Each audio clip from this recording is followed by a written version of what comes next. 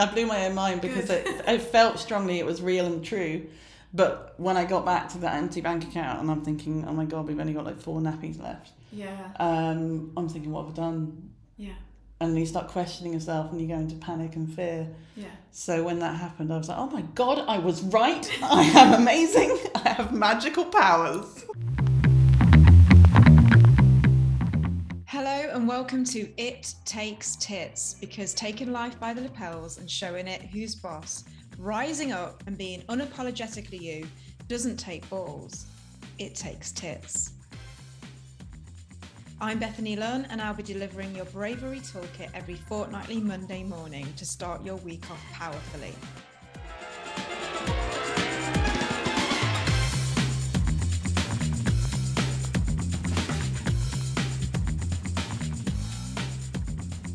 Jennifer LaRue is a screenwriter, creator, and freelance writer who knows what's good for her.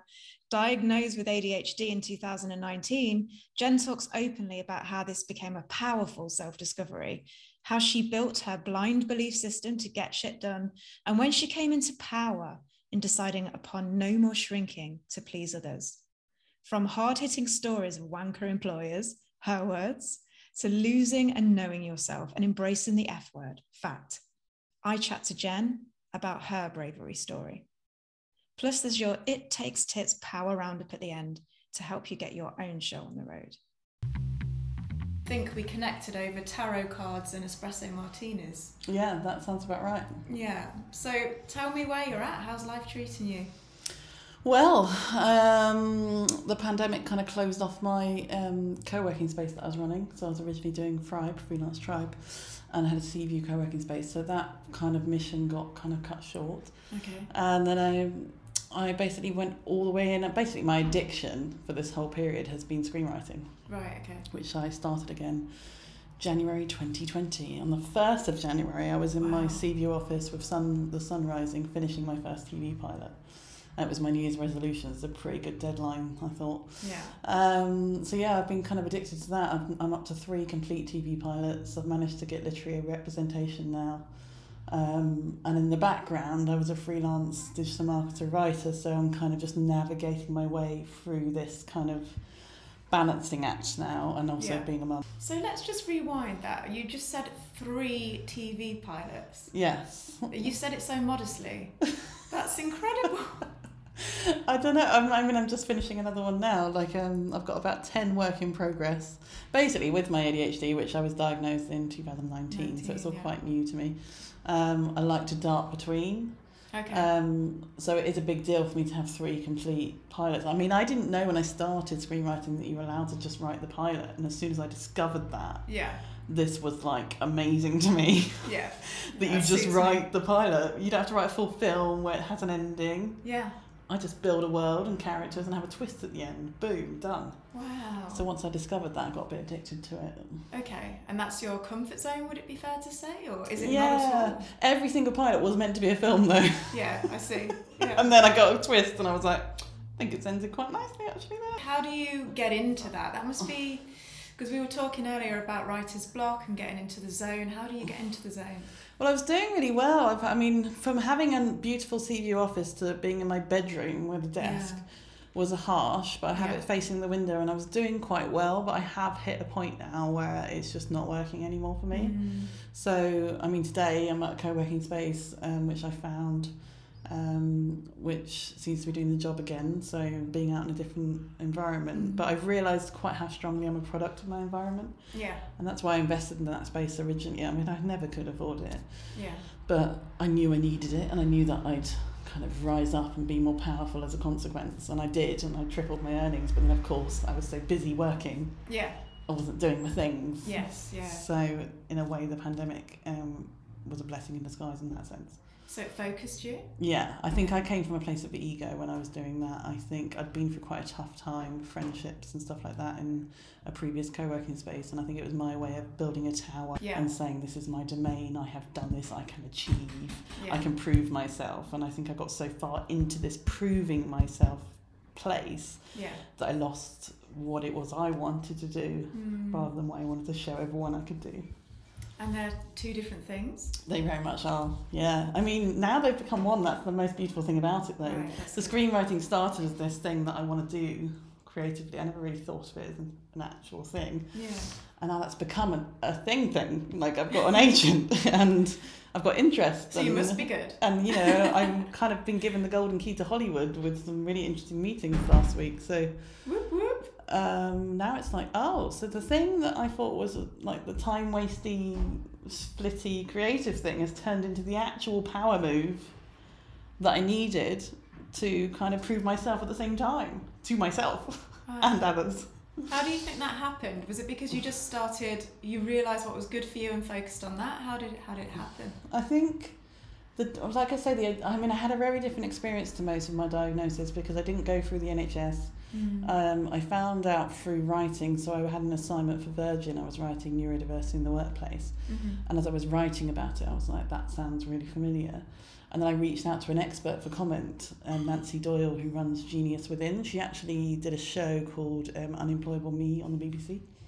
Reached out to her and managed to get myself a private consultation with her. So I had a very different experience. So their company actually helps people in businesses. They go into an employer and they help diagnose employees, and then they adjust their jobs accordingly and help them recognise their talent. Wow. So my experience of diagnosis was very much, you are superior verbal. You're in the right career, well done. I love that. Yeah, so that's how it was told. And then she said, you know, your visual's also high, but your processing is quite low, below average. So you may find that you struggle to listen or look like you're not listening, or you're better in emergency situations because you're not really processing what's going on.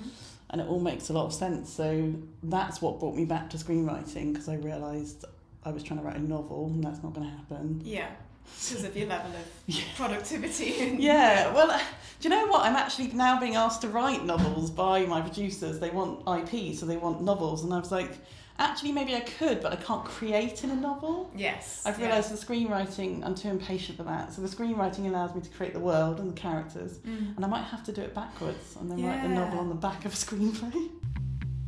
That sounds like a really powerful discovery. So being diagnosed with ADHD back in 2019, but the way you discovered that, it sounds like you've really just learned to understand yourself and how you think and how you produce and how you create. Yeah. And that is where the power is, perhaps. Would it be fair to say? I think so. And they call a lot of adult women are getting diagnosed and they're calling them the lost girls.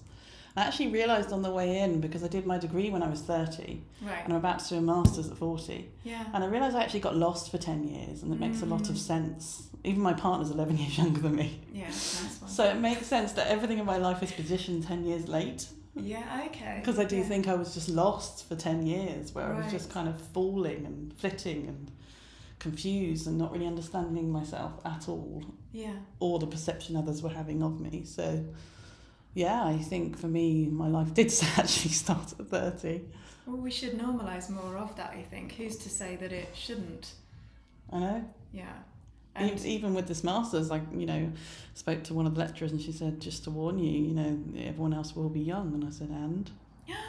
She said that? Yeah. Just to warn you? Why? What's going to And? happen? Are you going to disintegrate in that I did it when I was 30 and I can do it when I'm 40. And I did it at 30 with undergrads, so I'm fine, thanks. Those conversations need to happen more, I feel. Yeah. Like, let's normalise that it's okay to start a degree at 30 or a master's at 40 or to lose yourself for 10 years or whatever it is. It's okay because that's your truth, that's your life. Looking at bravery, I mean, where do we begin with you? You sound like you have taken a lot of brave steps that all surround just being who you are and finding and discovering who that actually is. Yeah, I mean, I was in a podcast last night about soul purpose and we covered some of this. And I traced it back. She asked me, where do you trace back this feeling? Because we were talking about how I can be really powerful and I feel like I'm manifesting, everything's wonderful, but one negative reaction to me can really bring me down. Like I can feel that person is judging me. Right. And it breaks me in that moment, and I hate that. I hate that person's taken my power. And when that's what we were discussing, and she said, when's the first time you think that happened? And I realised I traced it back when I was a kid. I was kind of in pantomime shows, ballets at the theatre. But I learned very early that I'd get bullied at school if I was to talk about it. So I learned very early not to talk about it, to play it down, not boast. And then I got so kind of drowned in that kind of shrinking myself that I ended up begging my mum to change schools because I didn't know how to shift. And then I changed schools. I've actually got a whole screenplay on the back of this. And I changed my identity in the process. So I went from being shy and hidden to amazingly quirky and loud. So I dyed my hair bright, and I kind of made sure I was just the weird, strange one that couldn't be categorised. Therefore, I couldn't be bullied or have to bully. I'd be the weirdo that no one knew what to do with them. And I think that was kind of where all this came from, is like this stepping out and it working. It did work. I was in the roughest school in Portsmouth, but I still survived. It doesn't mean it doesn't hurt though. Yeah. Because if you go out being bold and different, then you're going to get people that judge or alienate you, and it sucks because it never gets easier. Yeah. I just try and surround myself with the people that accept me. Yeah. But I'd say that's kind of the key to my bravery. That and my, when I was a kid, my mum had me in dance classes. The only reason my ADHD wasn't picked up, actually, because I was dancing like 7 nights a week. I was in competitions, competing, dancing. Right. I was a champion in disco, and I think that's where all that confidence and bravery stems from, is that I was still, didn't matter what was going on, I'd still get up and I'd dance my arse off. And express yourself. Yeah. And I'd get rewarded for it. Yeah. So I think I was not lucky, but I think, I was lucky to have a mum that just made that happen, that made sure that I was on stage. And in the past I've always been like, I always like to celebrate my wins, which I now understand is because I need to process them. So my social media is actually my way of processing. Yeah. I don't believe it's real until I've posted it and I see it, and then I reread it, and then people validate that that's a real thing and that's good to celebrate, and then after a while it goes in. Okay, yeah. So I use my social media in a way as kind of like charting that to remind myself. Like a journal almost. Yeah, definitely. But I've had friends along the way saying, you come across as arrogant sometimes, or it's a bit boastful, it's a bit, and it makes me shrink down again, and I'm like, wait, hang on, why is it boastful to just be excited about the good stuff? So I'm trying to get the good balance and share vulnerability as well as success, and hopefully people will see me less as arrogant, apparently. I don't think it's arrogant to express and celebrate yourself at all. I think it's a wonderful thing to do, and why shouldn't we? It's not even boasting. I think there's such negative connotations around that word, boasting. Yeah. Why not? I know. Why the hell not? I've done this. I don't understand. I mean, if you walk into a room and everyone's starving and they've got no food, and you go, look at my burger, I get that that's not ideal. Yeah. But there is a line. Yeah. But it's a hard balance to strike. But even, a client that I was with, called me arrogant and dismissive because I dared to say that a particular approach to some content was not ideal or best practice. Told to stop chatting back. So I promptly removed said client from my list, but that means, of course, back in grafting and looking for the work. But see, that to me sounds brave in itself. You knew that wasn't suiting you. You knew that wasn't right morally with you, and it, you chose to walk away from it or end that relationship because it didn't benefit you anymore. It was hard, but yes, I did, because it's really hard to work out, because I've got a lot of workplace trauma and decisions that I've made maybe less informedly. Is that a word? I'm going to say it is now. So I always try and go, right, am I doing this based on fear, or is this a legit decision? And I always try and do that. And I was just like, no, I'm not going to be spoken to like that. And I happened to sign a deal on my screenplay at the same time as it happened, which gave me the extra bravery. Yeah. Had I done that, if I hadn't signed that contract, I don't know, because I've got a little one. I'm the sole owner, and I'd been relying on them for the whole pandemic. But I'm kind of relieved. I mean, the deal pulled eventually, and I had no money. Right. But I am relieved I did it. Yeah. I had since had an apology from the person above her about the way I was treated. So It's all kind of come back around in the circle, which has been wonderful. most powerful moment to me recently was I got invited by a producer to have breakfast at Claridge's. Very fancy. Don't you know? Which was already posh, but I was like, me, mornings don't happen. Like, I'm lucky if I get to a 2 p.m. in Brighton, which is 15 minutes away. Yeah. So I was like, okay, I'm going to have to get a hotel the night before. Could not afford it at all. Yeah. But I was like, I'm going to have to. This is important. Yeah. And then I thought, well, if I'm in London already, my agent's been wanting to set up meetings. So I was like, sod it, I'll do 3 nights in London. Yeah. I absolutely cannot afford to do this, but I've got a feeling it's what I need to do. Yeah. So I did, and not many meetings were set up. I just had that breakfast. But while I was there, I kind of spontaneously, I got a response to a perm role that I applied for, which was terrifying for me. Like, I escaped employment in 2016. So escaped. Yeah, that's how I've actually got an article on this escaped employment announcement that I did, telling that everyone never to hire me ever. Like, I did an announcement in 2016. I do feel differently about that now, so which is why I've started to reach out. I feel I know myself now, I understand myself, and I'm ready to navigate traditional employment. Wow. So that's been quite a threshold for me. Yeah. And what happened is, while I was in London, the company that I'd applied for a job with, flexible remote, just some meetings in London, said, well, if you're in London, why don't you come and meet us? So I ended up in Soho in this lovely co-working space called Fora, if anyone wants to go. And I meet this wonderful, wonderful woman, by accident, an American podcaster, and we had this great conversation. I did oracle reading for her spontaneously in the lobby, as you do. It was all coming together, and I had my big polka dot outfit and my docs on and my leather belt, and I was like, I don't care. I didn't prepare for an interview. I'm just going to be myself. Yes. And I went all in, and I revealed everything about me and my ADHD, how I work. I said I thrive 11 till 7. A Monday morning meeting would take me 24 hours planning. Sometimes I look like I'm not listening, but I just take longer to process. On good days, I can do the work of 10. On bad days, it's like climbing a mountain just to do basic things. That's me. How did that feel, being that honest? Do you know, it felt good, because in the past, when I didn't know about my ADHD, I'd just say, I'm not really a morning person. Yeah, yeah. You know, it just doesn't... Pigeonholing yourself. Yeah, it doesn't really come across quite as powerfully. So, yeah, I kind of just laid it on the line, and then I ended up, supposed to be just the content role, but I ended up kind of completely giving advice on the entire strategy and website. And then I came away, and then it said, let's do a follow-up Zoom. Got home to an empty bank account, a barely anything in the fridge moment, and I was like scrounging to find out what I'm going to do to... And then I did the follow-up Zoom, and boom, not only did I get it... Yes! I got it on a 5-week contract trial basis, so I get to try it out first. Oh. Which is even better, because that means I don't have to go quite into the gauntlet of employment yet. I can do a 5-week contract. Yeah, yeah. So earnings are sorted.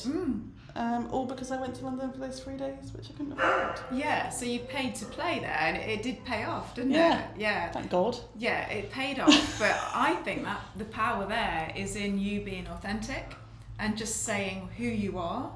There is so much to be said for that. It's scary, because you know it's going to put certain people off, but I've just learned as I've gone along that you want to put those people off. You don't want those opportunities. Yeah. If it puts them off now, it's going to put them off later. You're right. Yeah. So you might as well lay it on the line straight away. Yeah, why bother getting a job for a month and then getting fired or having to leave anyway? So you may as well just be all you. That said, in the past I have done that and it's still gone awry. Like they think that's just interview me. Okay. Like it's a version of me that comes to an interview. It's like, no, this is me 24 hours. Yeah, that's true. But I'm this enthusiastic all the time. Yeah, and they, you know what, interviews and situations like that are very contrived, I find. And there's a lot of bullshit because we're just putting our best self forward. Yeah. So the fact that you just put your real self forward and you nailed the job, you got it, you got the contract. Yeah. You're proof. It blew my mind. It blew my mind. Blew your own mind. I blew my own mind because I felt strongly it was real and true. But when I got back to that empty bank account and I'm thinking, oh my God, we've only got like 4 nappies left. Yeah. I'm thinking, what have I done? Yeah. And you start questioning yourself and you go into panic and fear. Yeah. So when that happened, I was like, oh my God, I was right. I am amazing. I have magical powers.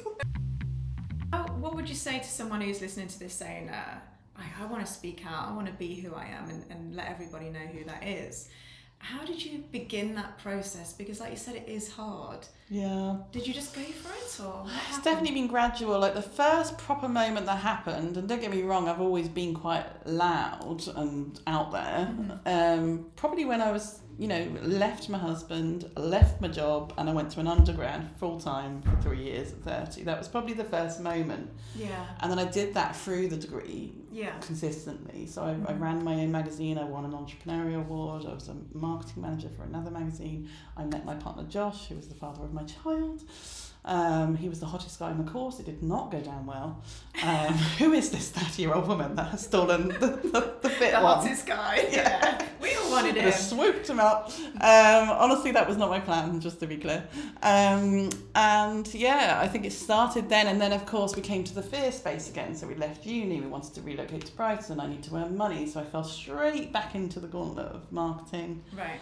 Ended up hopping employers because my real me was not accepted. It didn't matter how hard I tried. I think one employer actually confessed in a meeting, what we're trying to do is break you down until there's nothing left. Oh. And then we're going to rebuild you how we need you to be for us. It's just sent shivers down me. And I just sat there, and I'm 35 at this point, and I'm going, what? You're trying to do that? Sorry, someone actually said that to you? I was like, I felt like you were doing that, but I didn't know it was an actual intentional strategy. Like, jeez. What do you do with that? What did you say? Well, I didn't. I buckled, and I think at one point I was so upset because my partner was ill at the time. I think I collapsed on the floor once in a meeting and actually cried, and I was just left in the room to calm down. Like my entire body was telling me something was wrong, and I wasn't listening. And eventually, I was randomly, quite suddenly fired from that job after being told I was promoted. General pattern that continued for me, and marched out, which really shook me. And I never got a chance to find out why or what or anything. I mean, I imagine collapsing on the floor isn't ideal, so it's probably on that ilk. But it's not ideal being told you're being broken down. I mean. But yeah, there was this constant like rising up, me, and then being bashed back down, and that happened in a ricochet. So I became an editor of a magazine in London, which was a big deal. It was in the press, and I went in full me, and I made it very clear at the beginning I was going to shake things up, and they didn't like it when I did. And again, I just got fired, like just out of nowhere. And at the time, this is all in my screenplay, you'll start recognising it. He literally pointed at me and said, "Are you going to cry? Are you depressed? That's why we don't want you." Oh. Yeah. Oh, drop mic. I know. And I was strong in those moments because of my processing so slow. In those moments, I was actually quite powerful. And most of the time, they'd end up kind of hopping through going, "Why are we firing you again? I'm not actually sure." And I'm like, "Me either." What was your reaction to that? What did you The person next to him was like, "What is going on? Like, did he just say that?" And I just think I shut down because it was cry. Or it was, I didn't know what was going to come out, so I just went very quiet and kind of sullenly I think I got into the lift and then got on the floor in the lift as it went down. And I remember standing at the train platform just kind of staring at the tracks. And I wasn't going to jump, but it did look appealing in that moment. Like it really brought me to a low. Yeah. So I went through a few ricochet moments like that, and then 2 kind of choosing to leave, and then a whole year being successful in a corporate company. Woohoo, I did it. And then I was in New York. I was there on business, and everything just wasn't going right. Like I should have been happy. I should have been in New York feeling like I was thriving. I got blisters on my feet from all the walking, and then I lost my voice. So the only thing I was there for was this retreat and this big talk, and I couldn't speak. My voice stopped. It just stopped completely. I tried. I was like, and I couldn't speak. So someone else had to speak on my behalf. My entire body shut down and said no. And then eventually I listened. And ever since I've been kind of forging forwards with the direction I want to go. That's not happening anymore. It's like I was swimming against the tide constantly, determined to prove that what I decided the first time was correct, or that I can do the things other people do. Yes. But now I just go with the tide and I follow the flow. So if I get a rejection or something that I thought I wanted doesn't happen, I go, oh, good, that's a relief, because that probably wasn't right for me. So do you feel like these things, although painful at the time, have actually steered you in the direction you're intended? 100%. There is not one awful thing that's happened to me that hasn't led to something better. Right. So I'm learning that now. So whenever something terrible happens, and obviously it can get really terrible, and it's hard to believe that. Mm-hmm. I mean, most big decisions have come off the back of one of my dogs dying. So when I went to uni, my little Trixie died. So she was 18, little Westie. And my husband at the time, I got the call that she died. She was at my mum's. And I got to put the phone down, and he just said, "Do I have to come? Like to go bury her?" No. And I just said, "I'm leaving you." Yeah. And got my bags and left. Wow. So it's moments like that that kind of steered me in the right direction in terms of what am I waiting for here. Pain led you to something better. Yeah. Yeah. Definitely. I hope that people don't. I think a lot of the reasons I share my stories and in my screenplays, there's always some realness in there. Is the hope that maybe people don't have to go through quite so much pain. Yeah. And maybe we can learn to navigate that a bit earlier. That would be nice. I'd like to have not had those. Yeah, of course. 10 years of being kind of shoved in the right direction. It would be nice to kind of flow a bit. Skip. Yeah, skip or disco dance it a bit.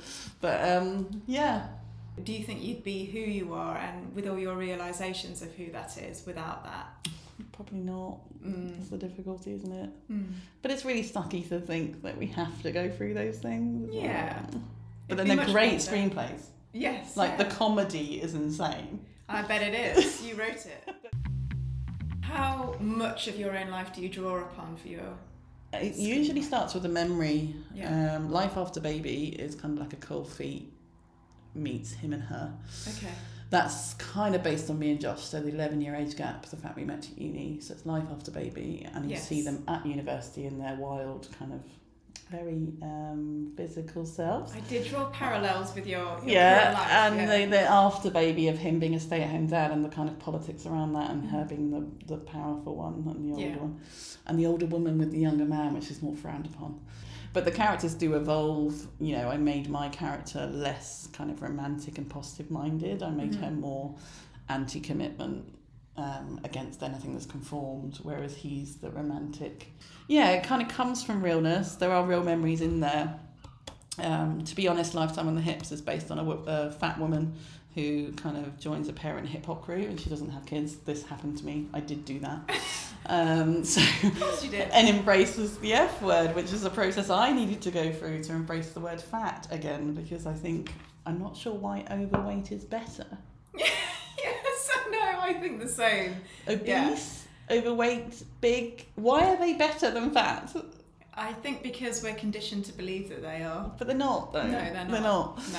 So I was re-embracing the word fat, so I wrote that, and we did win the championships in actuality. Yeah, all of these kind of processes of self-awareness have all come out in screenplays, really. I can see that, yeah, with your table scripts, which you can access through Jen's Instagram profile, which will all be in the show notes.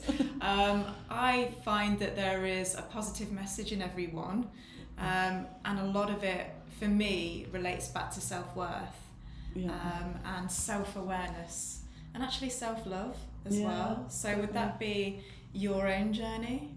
Yeah, definitely. I think accepting who I am, responding to the way others react to me, and starting to understand that that's not all unfounded as well, and like facing your ego head on. I mean, some of it is just being misunderstood, but there's also, if there's a consistent pattern of response to you, then there's something happening behind that. So it's really digging into the stuff you don't want to see about yourself. And would that be fair to say that kind of digging deep and getting to know yourself is your bravery? Yeah, I'd say so. I'm able to be vulnerable, put myself out there. And blind belief is just a system I've built probably pretty much since 2016. I've built this blind belief system that I know how to get shit, and I know how to get stuff done, and I know how to fix things. I just have to be in the right headspace to do it. So I try to ride out the bad, and then once I'm back, as Josh calls it, doing a Jen, I just do a gen, and we're fine. And what's great actually is he's very, because he's Asperger's and ADHD, but maybe more ADD spectrum. Okay. And he has had to work really hard on trusting that, because he's now the stay-at-home dad. Yeah. So I am completely responsible for us surviving. So it's taken a while for him to start seeing that I have those powers. Right, because it's not logical to him, and he's very structured and logical. Yeah. But now he's starting to get it, and even when things look like they're terrible, he knows that he just has to support me and make sure Jessica's happy, so that I can do my thing. Yeah. And then once I do my thing, we're fine. And you'll sort it. Yeah. Yeah. So you're a good team. Do you give yourself a break over time in how long things take? Again, because that's another social conditioning, isn't it? You've got to do it in this time, at this age. This is the next step for you in your life because we told you. Are you blowing that apart? I've definitely blown that apart. I don't care about that. There's things I probably should finish, like other scripts, but I'm not feeling them right now. They're not alive to me right now, so I'm not going to finish them right now. And what about judgment? You mentioned it earlier that in your earlier years, judgment was something you struggled with. But then, in your own words, I do stand out. I am loud. I don't care about that. I just tell them who I am. I guess you're setting yourself up for judgment right now. I am. I'm putting myself right out, so I've got to get used to it, because I'm making some brave choices, so I need to get used to it. I've got better at not caring about people I don't care about. Okay. But I do get really upset if it's someone that either has some form of power over me or is someone I really care about. That's when it really hurts. I feel that vulnerability that you've mentioned a few times now is actually a very brave thing to be. I don't know if you've read Brené Brown and Daring Greatly. Well, I'm pretty shit at reading, given the ADHD, but I'm trying. It's on a podcast. Okay, I'll give that a go. Yeah, it's the whole concept that vulnerability is actually the glue to every other emotion. And if you kind of bat vulnerability away or lock it away because you're afraid to feel a state of vulnerability, that you could be in danger of kind of locking away all those other wonderful things that it brings. So it's actually not a weakness, it's a strength and the key to so many other great things. Wow. But you sound like you've been doing that. I had this story that I told myself that I'm really real. Okay. And I was watching someone tell a story really vulnerably, and I was like, shit, I don't know what my story is. My actual one. Wow. I know the one I tell at interviews. I know the one that sounds really good and quirky. Yes. But I don't know the real one. What's the real story? So I started digging, and that's when I put the article out that said I don't belong to employment on LinkedIn. Yeah. Someone once said to me, you just seem to always push a boundary further. Like, we give you 1 inch and you just take a mile. And it's true, because if I see opportunity, I will take that opportunity. Great. Maybe that's bravery too, I don't know. I think it is. Oh, Jen, where can we find you? Like, all your amazing TV pilots. Quite high ranking on Google, so you can just type Jennifer LaRue. But also, and a load of genius will come up and your screen will start to sparkle. That actual glitter comes up when you type my name. But yeah, oddcontent.co.uk is kind of my film side, or just generally Jennifer the Red Twitter, Jen the Red Brighton Instagram. Yeah, check out the show notes, everybody. So to summarise and end, what is your bravery, Jennifer LaRue? My vulnerability and authenticity. Wow, go you. Thank you. Thank you for having me. I loved talking to Jen. She's so authentic, so honest to herself and to others, that she's a pleasure to be around and so refreshing. Definitely more espresso martinis are on the card, or the cards if we do tarot again. Thanks, Jen. What I do with every show when we have guests is to draw down 5 tips that are inspired by them. So here's 5 ways to be unapologetically you, inspired by Jennifer LaRue. That rhymed. 1, express yourself. Channel your energy into a hobby or experience that allows you to let go and let it all out. It was disco dancing for Jen. What is it for you? 2, celebrate your wins.